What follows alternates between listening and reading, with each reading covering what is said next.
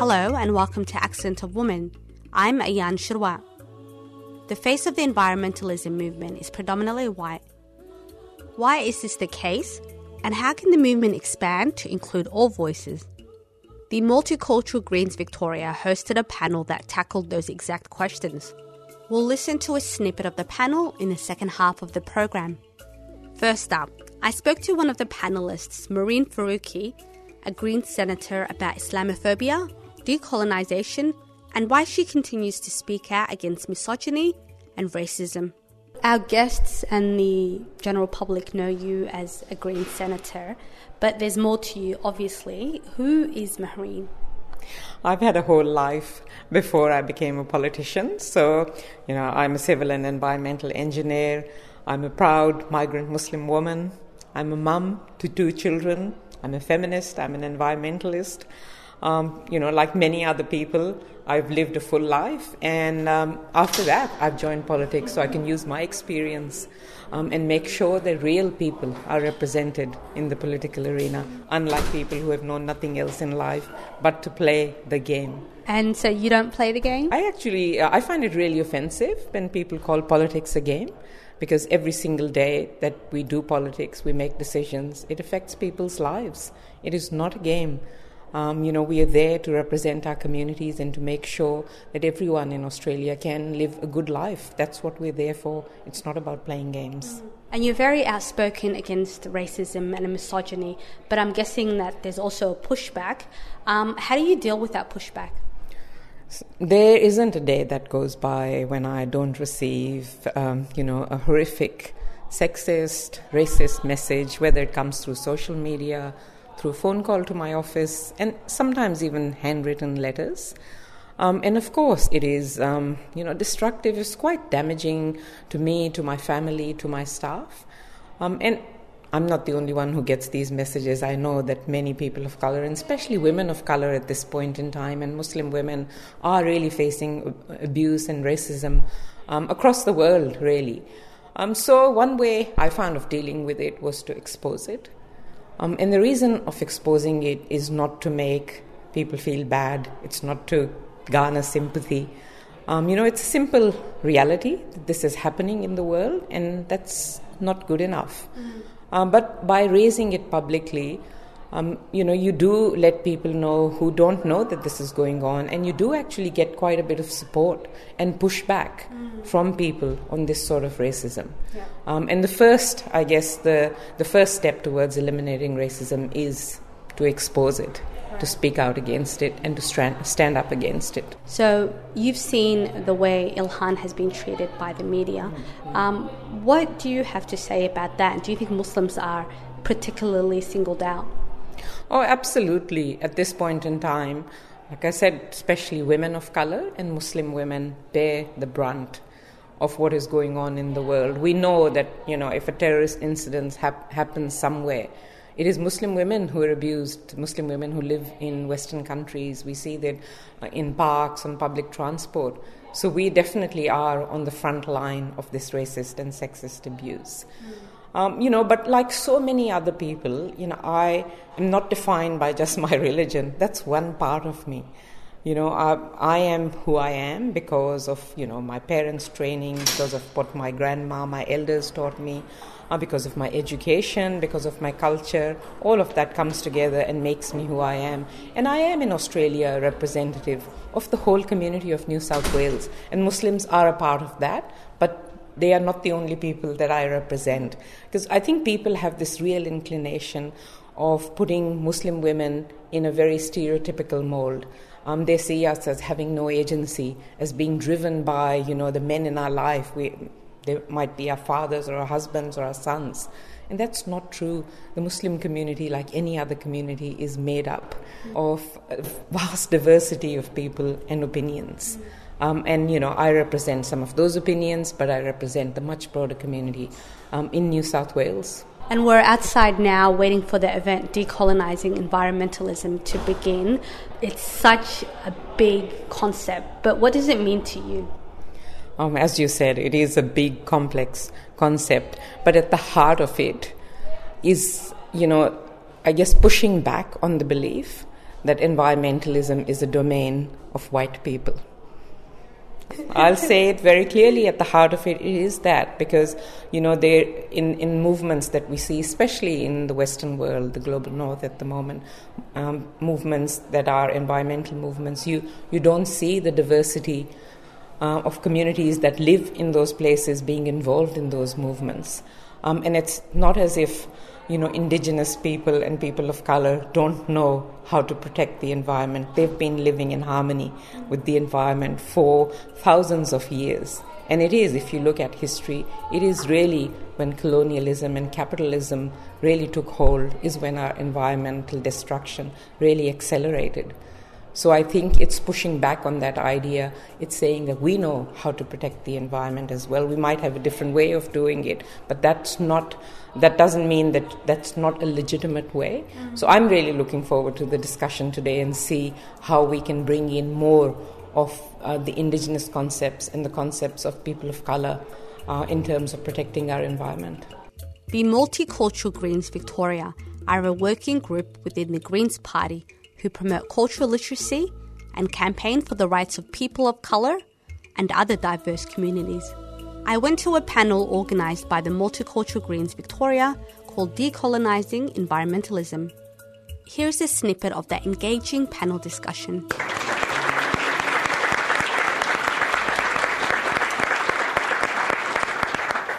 So the question that I pose to all of you is, why do you believe the environmental movement is so white-dominated? And what do you think are some of the reasons why First Nations peoples and people of colours are not represented in this movement? Where do I start?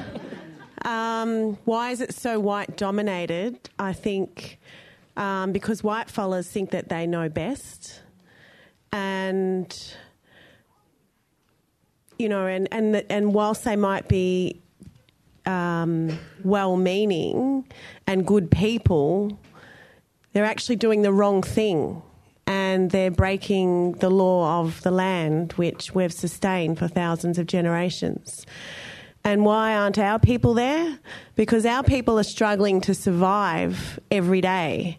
We have incarceration rates. Our women are in prison at the rate of over 400% just in Victoria right now. We have 2,500 children in out-of-home care right now. And the list goes on. Like the injustices against our people is massive. So if we weren't fighting to survive, then we would be out there fighting for our land and our water. But we've got to fight for basic human rights first and then the environment next. And I believe that, if white fellas really want to help, then you've got to fight with us on every campaign, not just on the environment campaigns. You need to fight with us to stop this mass incarceration and the police killing our people in prisons. That's where we need white fellas to stand with us as well. Thank you. And Lisa? I've written a few notes. It's as much a function of classism as it is of racism for the environment movement being dominated by white people. The environment movement in countries like Australia started with middle classes wanting to protect the bush for bushwalking and camping, and it grew out of that. So it's fair to say that there's a lot of racism in the failure of all people since to recognise the importance and value of Indigenous knowledge of ecosystems and how to care for them. I mean, it's a privilege to eat organic food as well, to have your solar panels and LED lights, etc. And like Lydia said, and we all know, blackfellas are struggling. When I lived in Footscray in a little flat, I'd be mortified that people were not recycling. But I was living in a little flat, and I consider myself a little bit privileged because obviously I'm not struggling that much. I do have a job, but there were people in those flats. There was 10 people in one flat, that there was just 2 of us. So their priority is not recycling. Like when you're poor and you're struggling, you're not worrying about recycling. And anyway, we know where our recycling is going anyway, don't we? It's, yes, people are burning us. Wasn't there some plastic tofu packets that were being burnt to make something? Anyway. And the other part of that, and do you think some of the reasons why First Nations people and people of colour are not represented in these movements? Yes, so blackfellas who are already doing there's blackfellas who are already doing environmental work, and they don't need to join a movement. They're just going about their business. They're just doing what we've been doing forever. There's many that are just busy because as blackfellas, we get extremely busy because guess what? Everyone wants a little bit of blackfellas. I'm on boards. I'm asked to do this. There's a lot of things that we're asked to do. We're busy people. I was talking to this old fella in Sunshine in Brimbank, and I was saying to him, let's change the date, and when that started happening, and he was just like, oh, what's that? He's an elder, and I was just like, oh, well, we're talking about changing the date. It's really important, blah, blah, blah. And, I didn't have to explain to him why it was important, really, but, just said what it was about. And he was like, from the conversation, and then we got to talking about other things, and like he's got a child in jail, and he's a pensioner, and he's, change the date. It's a campaign. It didn't mean much to him, and I kind of got that it was like, yeah, you've got other things to do that are important. I'm going to keep on going. Look, have I taken too long already? Maybe one more minute. Okay. There are other black... let me think. Let me see. Let me see if there's anything that hasn't been said.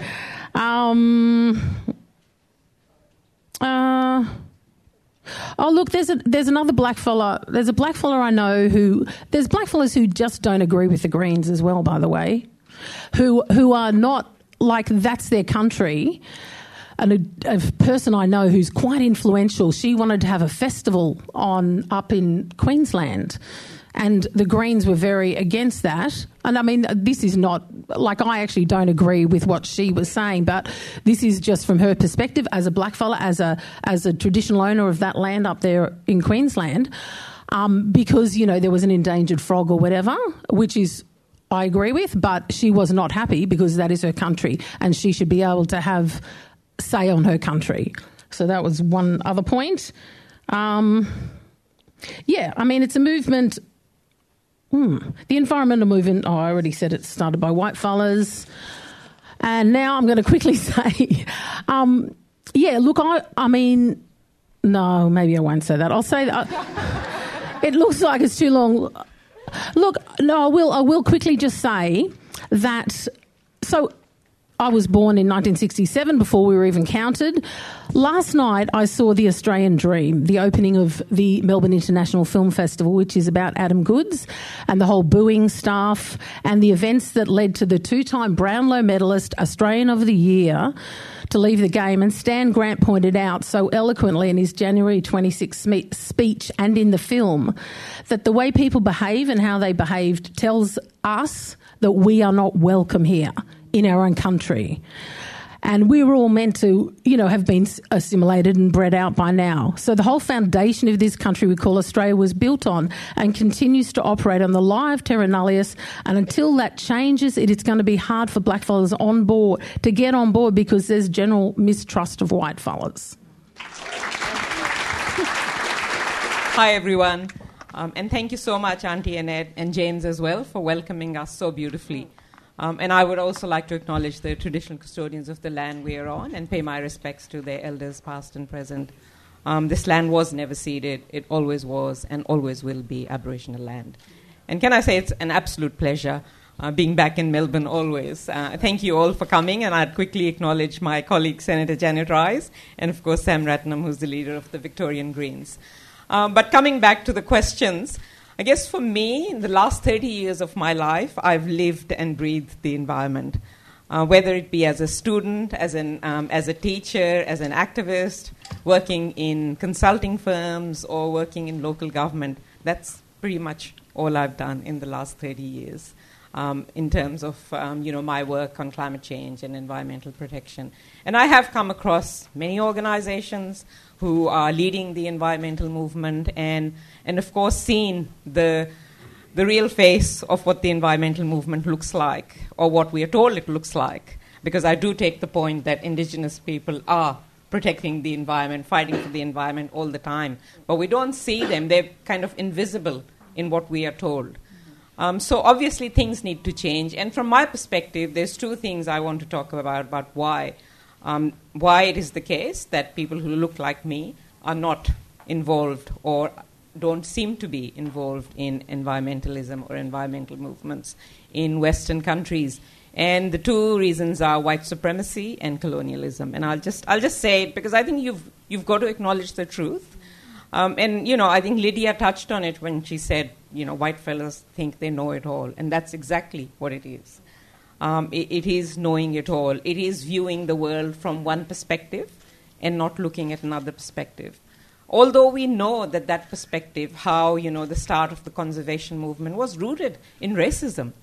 And that still goes on. Conserving land was about kicking indigenous people off that land.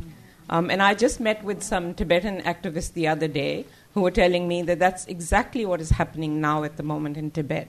And the whole environmental movement is behind that. So, the Chinese government is declaring an area in Tibet National Park, and basically all the indigenous people are getting kicked off. So they really wanted us to raise those issues. Although, if you look at history, and that's why we need to inform ourselves better, historically, of course, we know about the harmony in which First Nations people have lived in the environment for thousands of years. But also the culture that I come from, we grow up as being a part of the environment, not apart from it. And there is a real history of movements in the subcontinent. And that's rooted in ecofeminism, actually. In the 1970s, the Chipko movement in India, for instance, there were women who made, circles around trees so they wouldn't be cut, and, at the risk of their own lives. And there used to be, 5,000 years ago, a small town in what is now Pakistan, where I come from, called Mohenjo-daro. And that was one of the first places where 5,000 years ago, people like me were dealing with pollution by actually building sanitation systems and water supply systems. But that's kind of all consigned to the footnotes, or not even that in history. So I think that's important to recognize. In terms of why now you don't see people like me front and center of environmental movements, has to do with the structures of discrimination that are again rooted in colonialism, of disadvantage, discrimination, which prevent us from being in any other movement, which prevent us from being in leadership positions, which prevent us from doing, feminism is, I think I have the same critique for the feminist movement now. It is not at all intersectional. And that's because people refuse to acknowledge other people's perspectives. And the last thing I would say is that this perspective of looking at the environment as just environmental protection and not from a social justice perspective is really the big problem. I think there is some realization now emerging that climate justice and environmental justice are inextricably linked. And I think that's how we need to move forward. And that's how we'll realize that these movements are about social justice at the end of the day.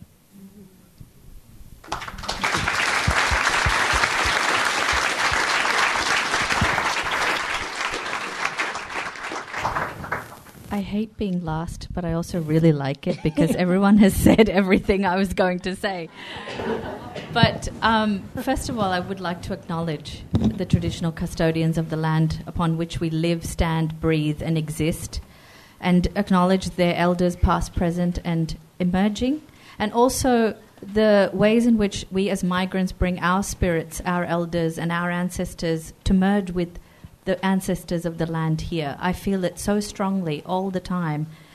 The more I connect with Indigenous elders and cultural leaders, I feel this way in which we are deeply connected beyond colonialism, beyond time. This is where my research and my artistic work has led us to look at how First Nations people and Indian imaginaries of land, of the earth as mother, as Bruce Pascoe has said, are we going to keep killing our mother every time, every moment?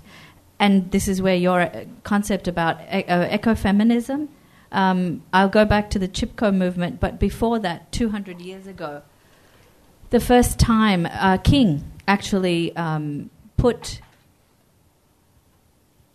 a law into place to protect the trees in a village in current-day Rajasthan, where women of that tribe tried to protect a forest from being razed to the ground.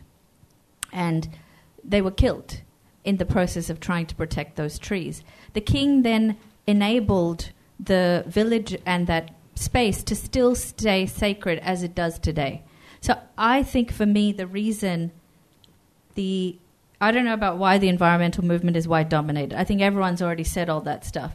But what I'm interested in is if we actually held the environment as sacred and not as just another usable commodity in capitalist societies, how could we reimagine our relationship to our mother? And this fundamental connection is where I think migrants, people from different countries, actually connect to Indigenous rights, even though they're not always aware of it. Because as you said rightly, migrants come here escaping, refugees come here escaping war, violence, colonialism of many different kinds and strands. They don't even understand how they've been colonized in so many ways. They're still struggling when they get here, when all they're confronted with is white mainstream pressures of assimilation, of capitalist enhancement, that they forget twice over their connections to their mother, and now their foster mother, if you will, on this land. So it's really about remembering and going to memories in different ways to reconnect ourselves to not just this mother, but the Earth Mother herself. And I really do believe that if we tap into those stories again, the ways in which people of colour could actually connect through First Nations, without a white centre in the middle as the mediator, I think a lot of our issues could actually be addressed. And to make primary women's roles in this project, which I think is really interesting given this panel and your choice of inviting all women, I really do think that there is something to be said of not a sort of, Western feminist definition of what female-centred logic and perspective is, but really how can we bring alternate perspectives on womanisms, and different kinds of feminist thought? I think yes, definitely. Thank you very much.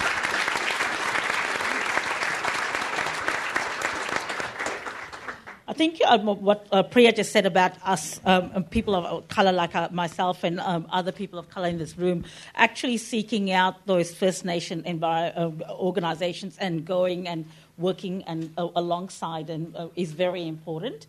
It's when you do look at environmental movements, the ones that are easy to find are the ones that are very much white-centred, but I think it's on us to actively seek out those kind of organisations and work with Indigenous and First Nations